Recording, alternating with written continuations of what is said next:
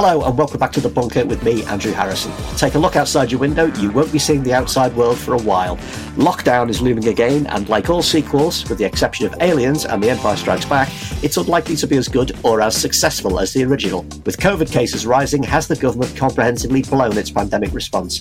And how will Britain react to an indoors autumn? Plus, a scathing report by the Public Accounts Committee concludes that Home Office immigration policies were drawn up on anecdote, assumption and prejudice rather than evidence. Will we ever be able to stop immigration enforcement from being the nastiest arm of government? And, back my snitch up, would you dob in your neighbours for breaking the rule of 6 like Priti Patel once? All this and more in today's Bunker. Welcome back to The Bunker. Don't forget the next Bunker vs Remainiacs live Zoom is this coming Thursday at 8 p.m. It's exclusive to Patreon backers and there's a Q&A at the end.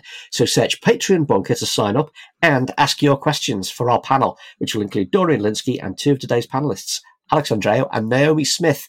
Naomi, hello. Hello. What did you make of Keir Starmer's speech yesterday at Labour's virtual conference? Massive attack on Johnson for competence. Wants Britain to be the best country to grow up in and the best country to grow old in. Effective relaunch? It was a good speech. There were bits of it that I would have edited differently, I think. It felt to me like it was a speech that was written by somebody who was trying to draw on lots of the speeches they've enjoyed in the past. You know, there were little elements of like Martin Luther King speeches in there and things like that. But it almost felt to me as if the writer had said, okay, what do I want this speech to do? Oh, I want it to make people trust us. So I'm going to write, you should trust us, or you can trust us in the speech. So it was good. It was definitely good. I wouldn't say it was great, but it was good. And I think on the point that you make about, you know, the patriotism, wanting to grow up in the best country, grow old in the best country, etc., he can't just say it, right? He needs to engage in what it means to be British. He needs to define it in a progressive way. And of course, we know that will need to be constantly nurtured. You can't just sort of say it and abandon it, because the country needs it. And we need progressives making the patriotic case for what Britishness means. Does it mean conservatism, the class system, echoes of empire, as our government likes to tell us it means, or a country that helped to create international organizations, that champions scientific advancement and, you know, respect for human rights and embraces diversity. And we know that, you know, Justin Trudeau in Canada is constantly reaffirming that, you know, linguistic and racial diversity is all part of being Canadian. And we're going to need that here to win the battle. So I think it was very, very good, but I think he needs to define it rather than just say it. And I also, my other sort of slight critique of it, I suppose, would be to say that he really went for Johnson, but I think he needs to go for the whole government, because Johnson may well not be fighting the next election, and he needs to help toxify the whole damned project, not just the big blonde buffoon. I did like it when he said the next Labour manifesto won't sound like anything you've heard before. It will sound like the future arriving. I'm like, wow, that's some setting the controls for the heart of the sun science fiction excitement going on there. Like, I'm very here for this, as the young people say. He did say, by the way, Naomi, Leave versus Remain is over. The Brexit debate is over and done. How did you feel about that? Well, I'm afraid that, you know, he's just wrong on that point, because the Leave Remain debate is very, very far from over. Last year, when we were trying to get another vote on the 2016 referendum, you know, our mantra was to the country that was very sick and tired of talking about Brexit, the only way to stop talking about Brexit is to stop Brexit. And we failed on that front, you know, in no small part thanks to the Lib Dems and Labour and others that went for the election last year. And so now we're going to get a Brexit that almost no one wants, that's going to cause enormous economic harm, and that will mean we have to talk about our relationship with Europe for a very, very long time to come. So nice words from him, but it's simply not true. Also with us, as I mentioned, it's Alex Andreou. Alex, the major event since we were last here was the death of Supreme Court Justice Ruth Bader Ginsburg at 87, followed immediately by Mitch McConnell saying they're going to demand a vote on Trump's nomination, in direct contradiction of what they said to Obama over Merrick Garland. How much of a turning point is this for America? How big are the stakes here? The loss of RBG is huge. And that's not just because of the politics of the day, not just because she was a progressive, not just because she was a woman on the Supreme Court, but because she was one of the finest legal minds of our generation. I cannot overemphasize the extraordinary quality of the reasoning in her judgments. Trump, of course, explicitly asked the Senate not to approve Obama's pick in his last year. And Senator Lindsey Graham famously said on the record that if he tried to do the same, you can use his words against him. So I think we'll see a lot more of that. Packing the Supreme Court and lower courts with Conservative justices is shaping up to be pretty much the lasting achievement of Trump's presidency. And one Trump insider was said to have texted a journalist friend with the words, "He's such a lucky motherfucker," that Ruth Bader Ginsburg should die at this point in this electoral cycle. Horrible though it is to contemplate, is this actually a bonus for Trump in that it takes the spotlight off his failure on COVID? I take comfort from the fact that, according to most experts, there is no upper limit to the number, only a sort of loose convention of judges, I mean.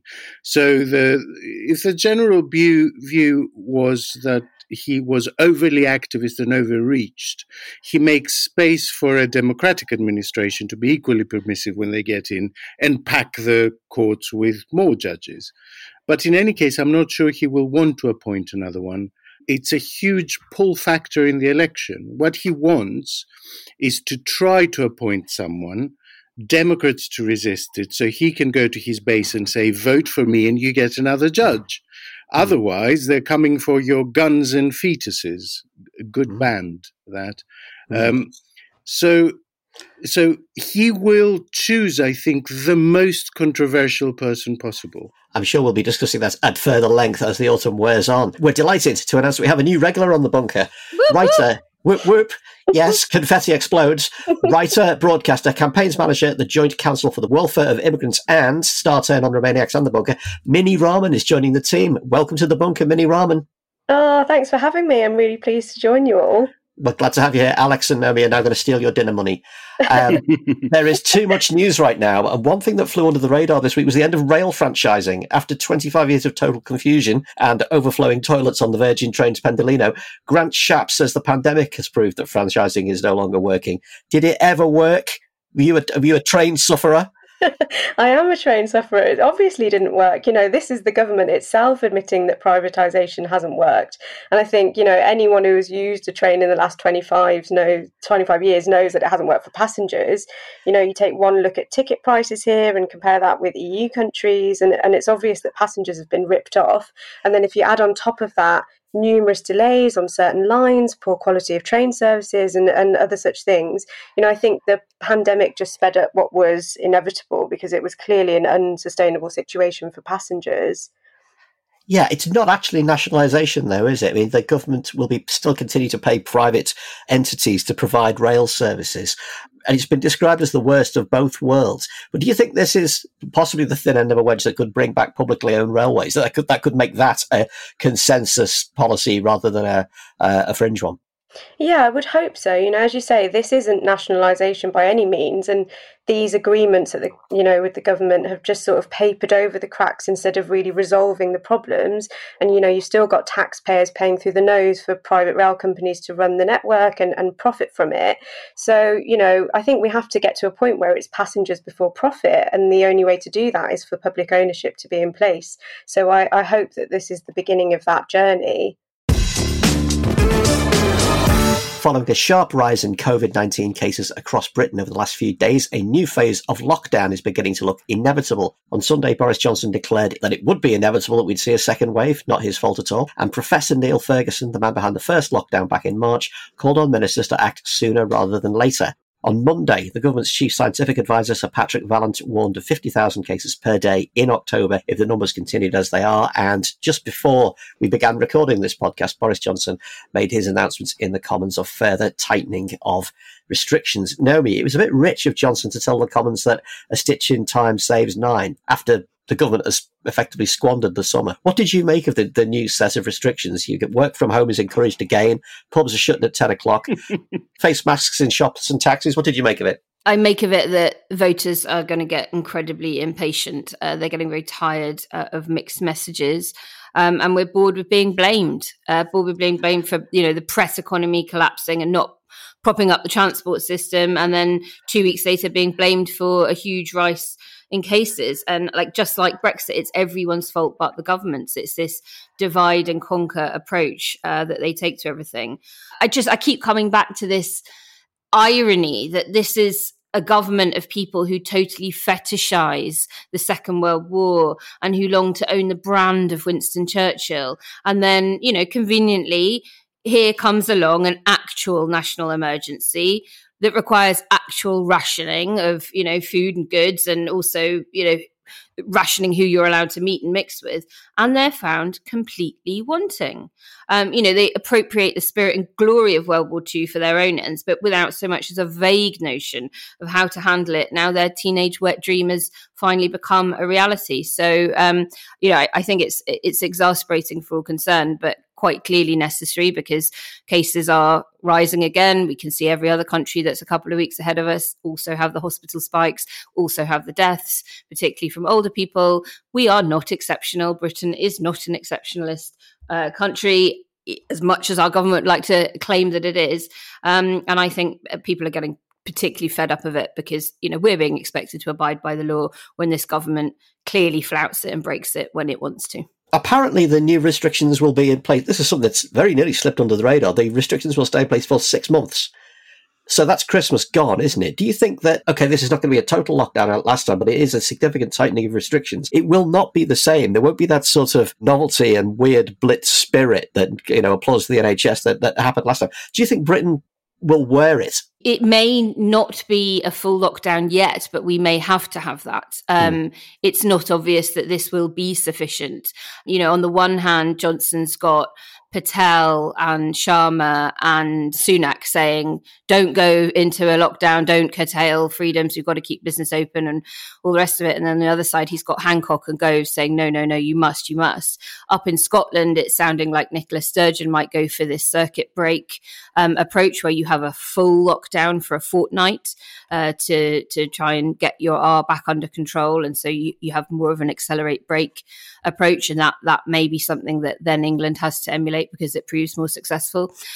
So while this might last for 6 months, I don't know that these measures alone will be what we have for 6 months. They may be insufficient. There's lots of memes on the internet today about how here's the coronavirus turning up to find the pub shut at 10 p.m. It's just a effing nonsense that it's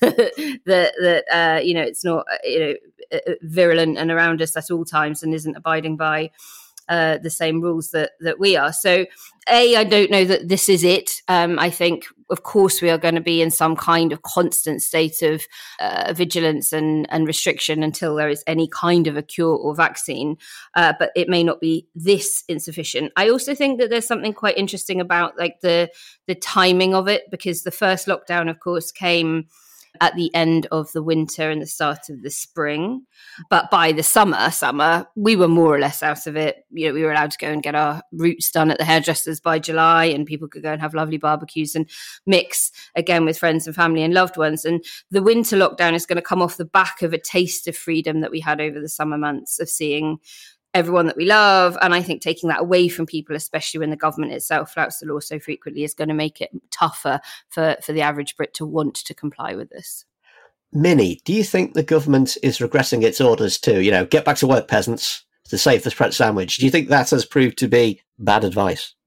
Well, I think it definitely has proved to be bad advice, and I really hope that they are regretting it. They're having to backtrack. Michael Gove is saying that everyone needs to work from home again. And, when you've got the SAGE reports out also saying that a 10 p.m. curfew isn't going to be enough, you would hope that they're sort of regretting everything that they've done so far, in the sense that people really need clarity and consistency from the government, and there hasn't been any. And that is the thing that is leading to this rise in cases and rise in number of people going into hospital.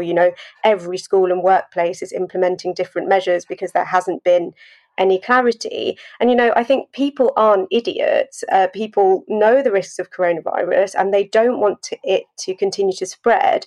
But if they don't have that clarity and certainty, then the government isn't going to be able to control how the population responds to anything. And they're not going to be able to control how they respond to something like a 2-week lockdown or circuit break, because how do you control people's behaviour when everything is so erratic? When we had that first lockdown, we had a bit of that clarity. It was you could see, okay, the entire country is doing the same thing. My neighbours are doing the same thing. we did sort of know what we could and couldn't do. But the government has also damaged that trust massively that they were just clinging on to at the beginning when we went into the first lockdown. You know, you've got all these news stories of Boris Johnson and his weird secret holidays to Italy, and then the Dominic Cummings effect. People have sort of given up. And so if they want to get us through some kind of second lockdown or circuit breaker, they have to seem like they know what they're doing, which they currently don't. Do we know he actually went to Italy? We don't know that, do we? It was kind of strange, unless there's a strange kind of Boris lookalike on a Ryanair plane. It's such that's a whole wormhole in its own right, isn't it? The concentration on the pubs seems very odd in that, okay, I get the idea that an hour of drinking at the end of the night is possibly where most mingling, copyright Priti Patel, takes place. But, you know, is it more a case of finding something where you can pin the blame on partying young people to distract from the huge unspoken thing at the centre of this, which is that still track and trace does not work. After 6 months, we don't have a working track and trace, but you can at least point to the pubs and go, look, it's full of people rubbing shoulders.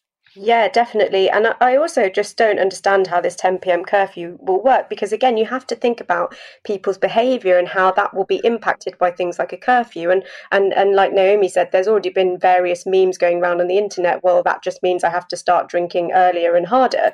So, you know, the government needs to really get their track and trace system. They've had 6 months to get this system right, and they haven't. And part of that is to do with the way they've gone about it, privatising it. They could have invested in more local authorities to be able to implement it, or given more money to the NHS. But they've taken the wrong route with all of this stuff. And if they haven't got that right, they're not going to be able to get control of this situation properly. Alex, I mean, this has been it's been a real bone of contention with plenty of backbench Conservatives who are kind of reflexively concerned about tighter lockdown measures almost on principle. You know, the kind of libertarian wing of the Conservative Party is really opposed to any kind of restriction of freedom of movement. But to do anything to peg the government back on this, they will need the support of Labour MPs. And Keir Starmer's approach has been to support the government's moves. I mean, today, responding to Johnson, he again supported the tightening of these restrictions. He said he's been attacking Johnson on competence. Is this good politics when Johnson seems kind of impervious on competence even among his own base? I mean, they sort of don't mind how badly he's doing.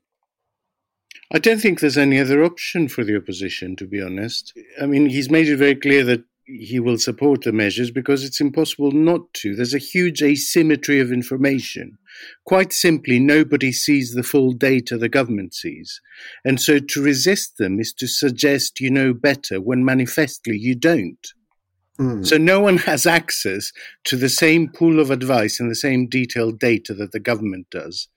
And I don't think there's any political scope for an opposition to say, we don't agree with this.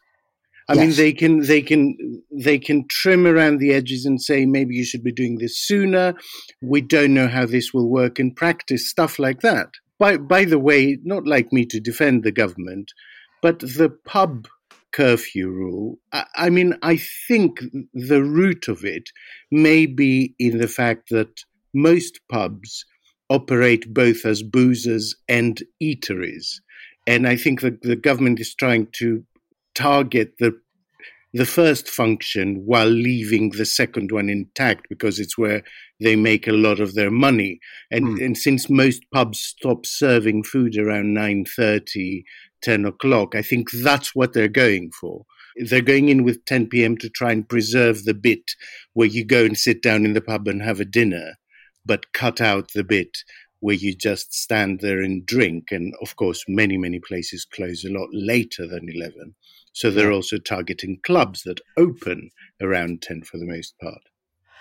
Yeah, I mean, well, clubs are pretty much out of the picture and have been for ages. It certainly is the case that nothing seems to annoy Boris Johnson as much as when Keir Starmer is agreeing with him. He was exceptionally petulant today when Starmer said, I support your moves. It's the worst thing he could possibly hear. I mean, it has become an absolute article of faith that government messaging on COVID has been all over the place. Yeah. Do we think they've got any better at it? Because the restrictions become more granular. They're now based on area. They're now based on time of day. We listened today, the Prime Minister saying that the rule of six is being tightened and modified. And I couldn't understand how. It was very, very opaque. I think this is stage one of what's happening, to be honest. I think their first step is to say, we're giving you one last chance to behave well, and if you don't, we're going to have to go in harder. And I think in about a week, they will say, we gave you one last chance, but everyone was out behaving badly last weekend, so now we're going to have to lock down harder. So they're basically shifting the blame for the full lockdown onto the public. I think that's the essence of the move. Minnie, in the initial phase of lockdown, we saw the devolved nations taking a very different line to England. Since then, they've kind of taken a leading line, and often the government has found itself following the President of the United Kingdom, Nicola Sturgeon, in her moves. Sadiq Khan has been mentioned the prospect of London sort of attempting to do its own thing.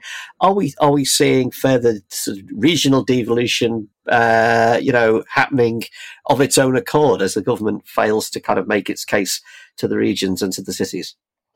Yeah, I think there is a lot of leadership coming out of the different regions. You know, someone who is now in the West Midlands, which is Birmingham, has obviously gone down into a slightly harder lockdown than the rest of the country. And there's definitely leadership coming out disagreeing with the government and saying what they need from the government, which is more resources and more clarity. And I think just politically, this is weakening trust in Boris Johnson's administration at a time when the public really does need to feel like they can trust the government. And, you know, Nicola Sturgeon has obviously come off as far more competent and clear and just better at comms, which is so important. And I think a lot of people in England are feeling like they've been left with a bumbling prime minister who's sort of been absent and is famous for telling us all to shake hands with coronavirus patients. So, you know, I think politically, what it means for Boris Johnson is that a lot of the country is losing faith and confidence in him and has been for a really long time. And I can't see how he will be able to sustain a leadership until the next general election.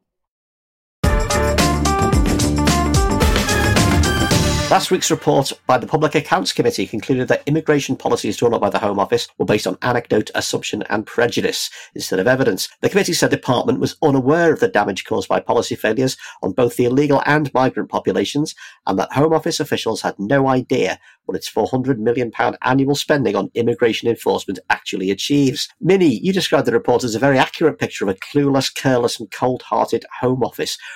What's it going to take to change the nature of the department, or is this kind of baked into the architecture of the Home Office?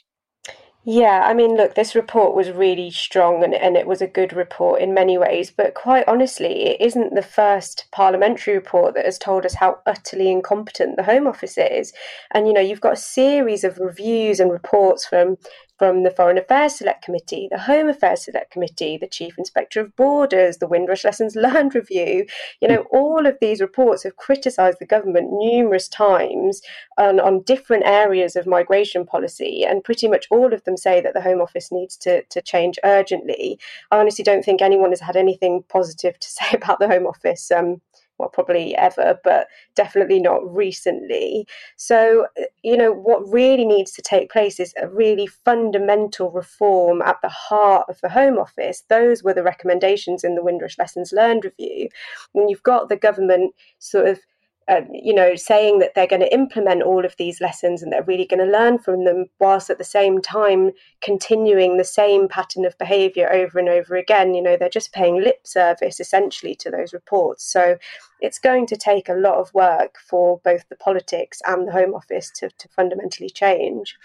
The Home Office, and particularly the immigration function, has kind of revelled in being the nasty arm of government. And certainly where I live in Hackney in London, the parking of immigration enforcement vans with immigration enforcement on the side in huge black letters on main roads, it's almost as if, I don't know whether the message is being sent to the people in the community where I live or, to people who are potential Conservative voters who want to have this kind of, get almost this kind of vicarious thrill out of a sense of crisis. But I certainly don't remember immigration enforcement in block capital letters being a thing before Theresa May. Yeah, this isn't necessarily a new thing, but it does go back to Theresa May and her infamous go home vans. There's definitely been an increase of sort of visible immigration enforcement. And, you've got a lot of collaboration now since the implementation of the hostile environment of immigration enforcement with sort of workplaces and community centres, including religious institutions. And, like a couple of years ago, you had Byron Burgers essentially doing a sting operation with the Home Office, which they did, by the way, because they were actually exploiting migrant workers illegally and didn't want to get a fine. So they collaborated with the Home Office to arrest the people they were exploiting. So, I do think this is an increasing trend of trying to appear like they're visibly acting on migration and to show the sort of hostile face of the Home Office to the public. And I think you're right. Migration is often used as a political distraction. The government loves to ramp up anti-migrant rhetoric at times of crises, and we saw that just a few weeks ago with Calais crossings. And I think it is likely that we'll see more of this behaviour as we enter into a recession and the government looks to blame someone for the problems that are caused by an economic crisis. The Public Accounts Committee report also highlighted a lack of diversity at senior levels in the Home Office. Only one member of its executive committee came from a black, Asian or minority ethnic background. Can you run a immigration function of the government if you haven't got anybody from those communities as part of it? Yeah, I find this question really tricky because obviously diversity in employment is really important, and it's important to have people in the civil service who understand different cultures and practices and can relate to the experiences of people of colour, especially when it comes to racial discrimination. But I think at the end of the day, it doesn't make a difference if the policies the civil servants are being asked to implement have been proven to cause racial discrimination and are solely based on this idea that migrants are bad and awful. It hasn't helped migration policy to have Priti Patel as Home Secretary, let's put it that way. The politics is just as important as the diversity in the Home Office. Alex, it was a scathing report. How can a government department have no idea what its spending achieves? I mean, I thought we were on results-based management these days. Very easily, especially when you keep changing the people at the top to put in your political appointees. You give them conflicting targets and you shuffle senior staff around and secondment to deal with Brexit this month and COVID the next, I'm afraid. So are we effectively saying the playing out of we don't like experts internally in government as well as externally? No, I think I don't think it's even that a sort of targeted and rational. I think it's basically a measure of the amount of churn there has been in the civil service, the huge amount of people who are out at the moment on stress-related stuff. I was seeing some really high figures recently from the civil service union. So I just think there's a brain drain. They lose their best people because they get pinched for bottleneck projects like Brexit and COVID. And they lose loads of people at the top because they won't do as they're told, because they see themselves as independent. And so, what they're left with is necessarily of mediocre quality. The Home Office has just announced that it's going to lift a ban on evictions of asylum seekers from properties. This could mean that thousands of asylum seekers could end up homeless. This does not seem like a wise thing to do in the middle of a pandemic. And it seems rather odd, given that one of the first things we did when the pandemic appeared was to instantly and quickly solve homelessness. Why are they doing this now?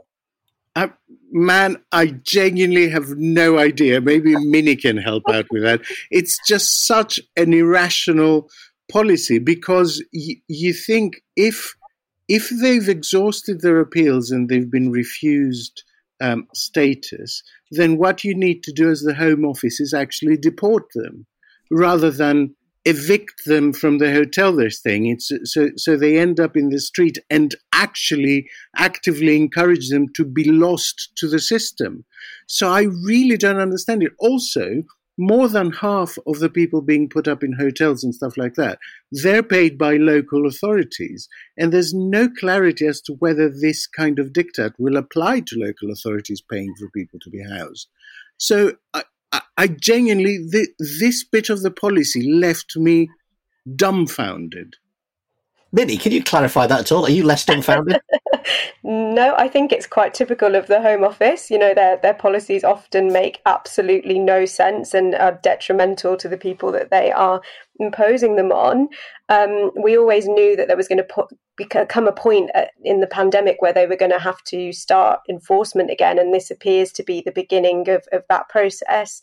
And we also know that in the last few weeks they have been focusing on asylum seekers and borders again and safe and legal routes, in the sense that they would like to crack down on those routes of entry and appear like they're doing something on migration, and as they realise that they can't control the situation with Brexit. So, you know, there isn't any rationale to it apart from they want to appear like they're doing something. And it's quite right, you know, this is just as we're entering a second wave, this is going to be really, really detrimental to people who are made homeless. And the whole hostile environment is founded around this illegal population or people who are undocumented and trying to crack down on them. But that report clearly says that the government doesn't even know where they are. And this kind of policy is the reason why.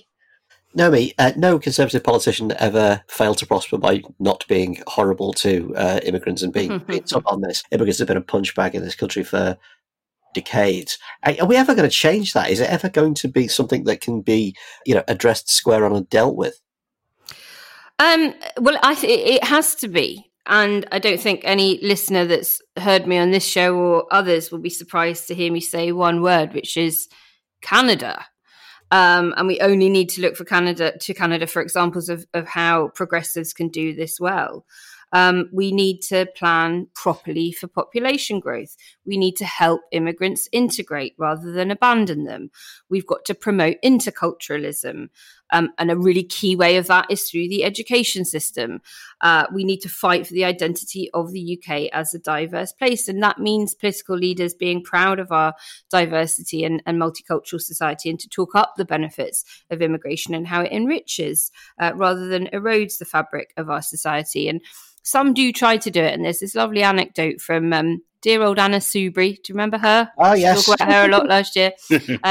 She said that when she would have constituency surgeries and people would come along and say, oh, you've got to deal with all these illegal immigrants, she would immediately whip out her notepad and pen and say, right, I mean, if they're illegal, you've got to tell me, where are they? Where are they? I've got to know. If they're illegal, they've got to be reported. And of course, immediately then that would force people to go down the okay, no, actually, it's just I don't like Polish people, would be what would come out of it. But, good on her for tackling it head on. And we just need more that are prepared to do it, because if we don't, we're just going to get further and further into this incredibly ugly environment that, as we know, damages everything. Will damage the NHS, damage care sector. We're going to deter people from coming to Britain who we badly bloody need to come here. Speaking of which, I'm going to let you speak about Brexit for 2 seconds on the supposedly Brexit-free bunker podcast. The report says that officials at the Home Office are unprepared for the challenges of Brexit, such as cooperation with the EU on the return of foreign offenders and illegal immigrants.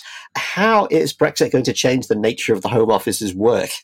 I mean, look, the structure of the Home Office has changed repeatedly, like each time in a reaction to the previous so-called crisis of the immigration system. Ministers sort of regularly get asked to act as caseworkers and make specific operational decisions in a way that bears absolutely no comparison to other departments. The whole of the Home Office is run on really ancient, creaking information technology systems and paper files. So it's hard to know how it will adapt, given that it hasn't even successfully managed to adapt to any previous changes. I just think we can probably expect it to be even more of a clusterfuck than previous ones. And with the exception being that we now don't seem to live in an era where a minister would have to resign over a horrendous cock-up at the Home Office, as obviously happened with Amber Rudd in 2018. It's almost impossible to imagine that happening now, isn't it? It seems like from a different golden age. Alex, finally, before we finish up on this bit, immigration has been an absolute third rail for Labour. Either you're too soft on it and the red wall goes mad, or you're putting out immigration mugs and the Metropolitan Centre left go mad. How could and how should Starmer approach this issue? What Starmer needs to do, very simply, is reframe the debate away from soft or hard on immigration. You make it about clear, transparent and fair rules versus random, obscure, and vicious. Everyone aspires to fairness. Red wall voters, metropolitan voters, it's a universal value. So if you frame it this way, this political circle can very easily be squared.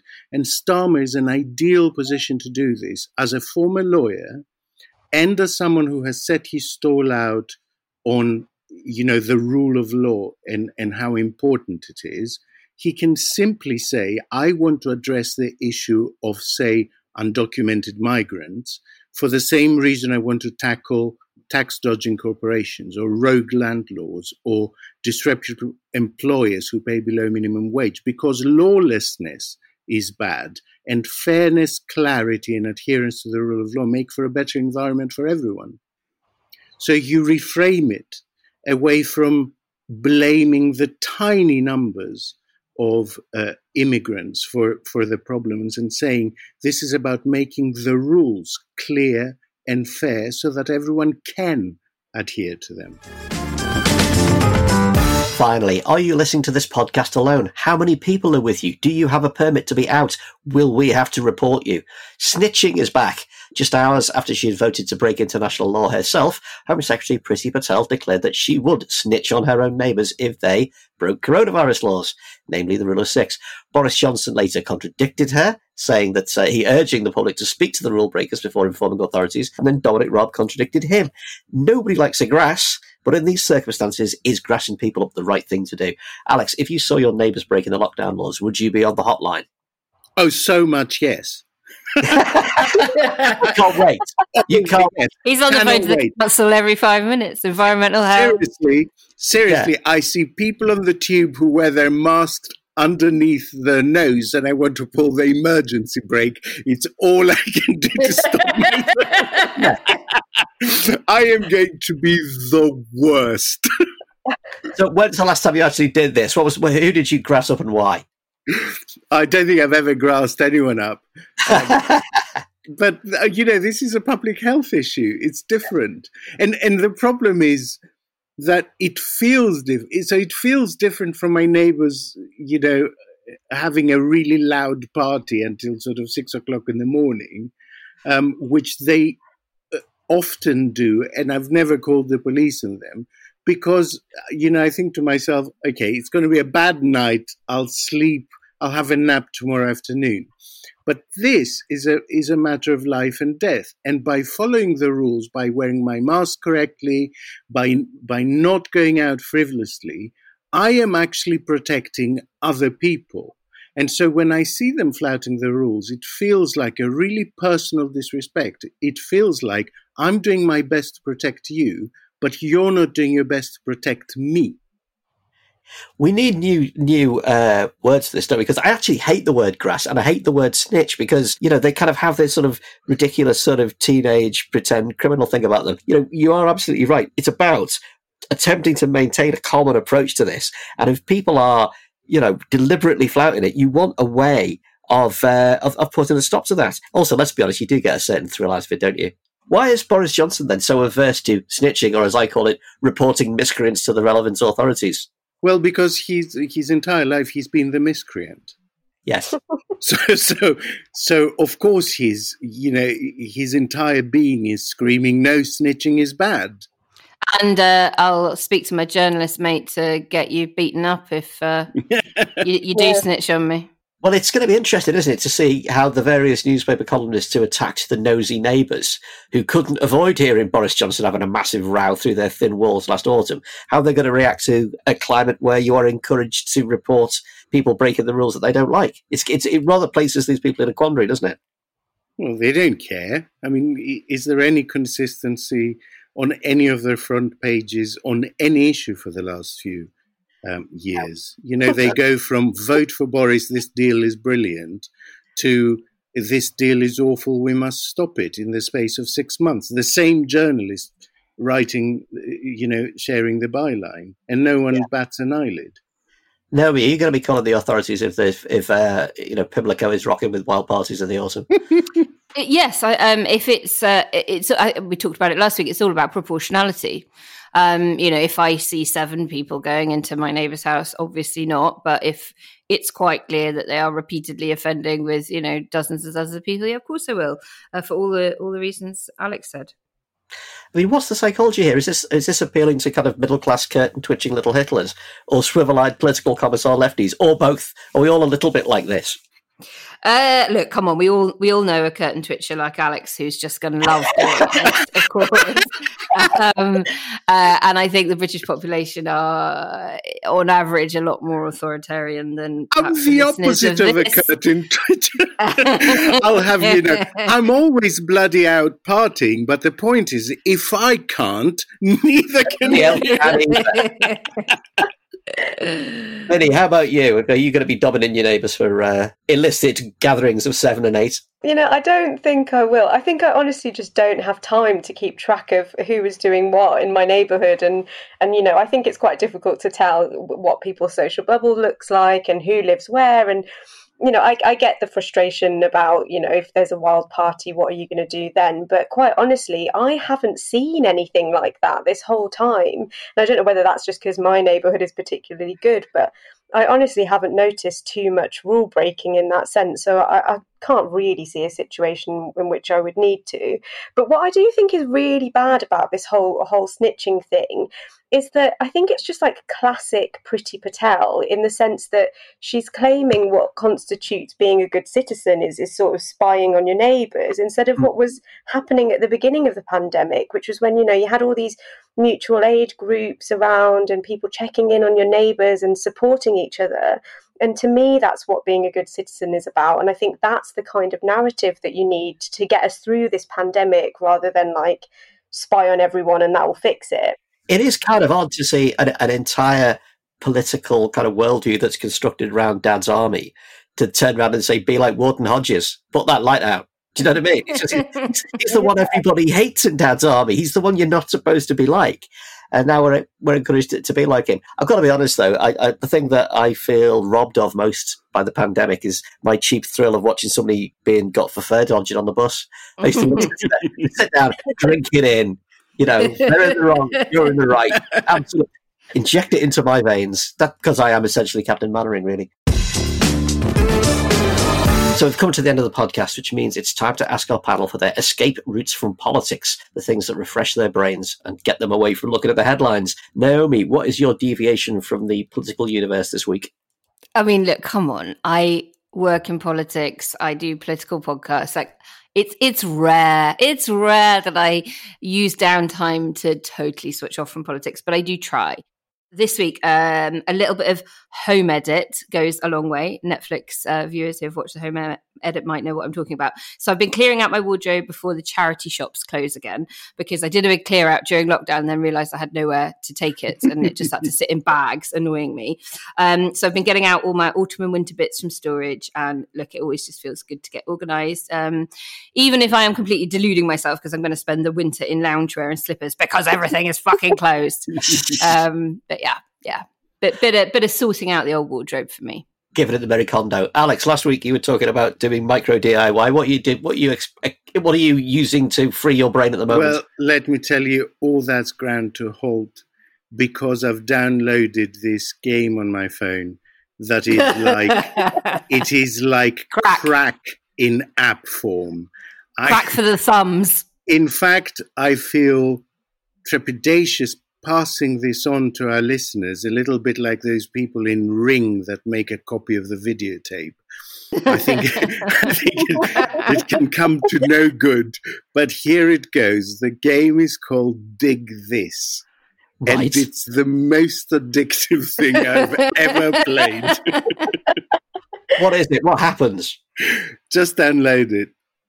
Give us a quick praise. No, just do it.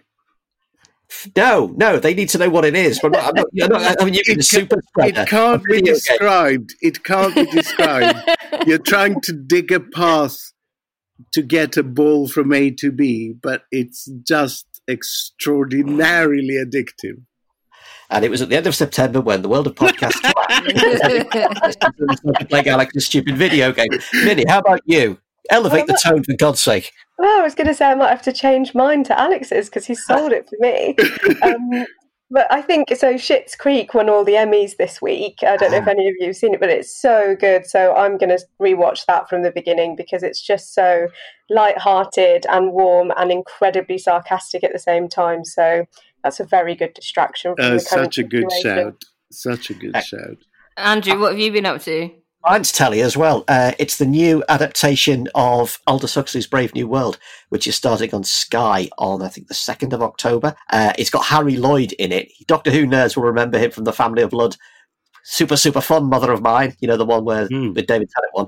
Brilliant, brilliant, absolutely fantastic. And also the guy who ends up with a gold wig in Game of Thrones, you may remember. But it's an adaptation of Aldous Huxley's vision of the future where everyone's on drugs. That could never happen. And a society has devolved into a super stratified world of alphas down to epsilons. Again, that could never happen. And it's very interesting that this vision of the future that was written many, many decades ago is quite pertinent to now because you have effectively the savage land, the people who live outside the perfect world of soma and permanent sexual excitement that is Aldous Huxley's Brave New World. You look at them and they are actually, it's Trump world. It's very, very kind of torn from the headlines right now. Brilliantly put together, and I recommend it. We're going to be talking about it in great detail on sister podcast Big Mouth at the weekend. If you're still listening to podcasts and not playing Alex's video game. Can I just say that the mix of highbrow and lowbrow advice in this section has really been quite staggering. I don't think we've ever had quite such extremes. What can I say? That's the kind of, multi-level podcast that we are. And that's the end of this week's Bunker. Thank you to our panel, Naomi Smith. Thank you very much. Alex Andreou. Yes. And making a fantastic debut, I'm sure she will agree that she has justified her selection, Minnie Rahman. Thanks, everyone. We'll be back tomorrow with another Bunker Daily and the full-length show this time next week. Don't forget, you can back us on the crowdfunding platform Patreon and get access to this Thursday's Zoom with Romaniacs. Just say our Twitter or Facebook or search Patreon Bunker Podcast. And if you back us, you get a shout-out on the show. And here are some shout-outs now.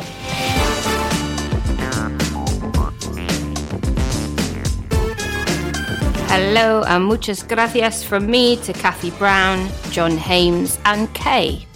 And a big virtual hug from me to Christine Banks, Mark Richards and Conrad Lawrence. From me, it's hello to Andrew Martin, Scary Biscuits and Paul Thompson. And a big shout out from me to Ronald Reed, Laura Marcus and Guy Brasher. We'll see you all next time. The Bunker was produced and presented by Andrew Harrison with Alex Andreou, Naomi Smith and Minnie Rahman.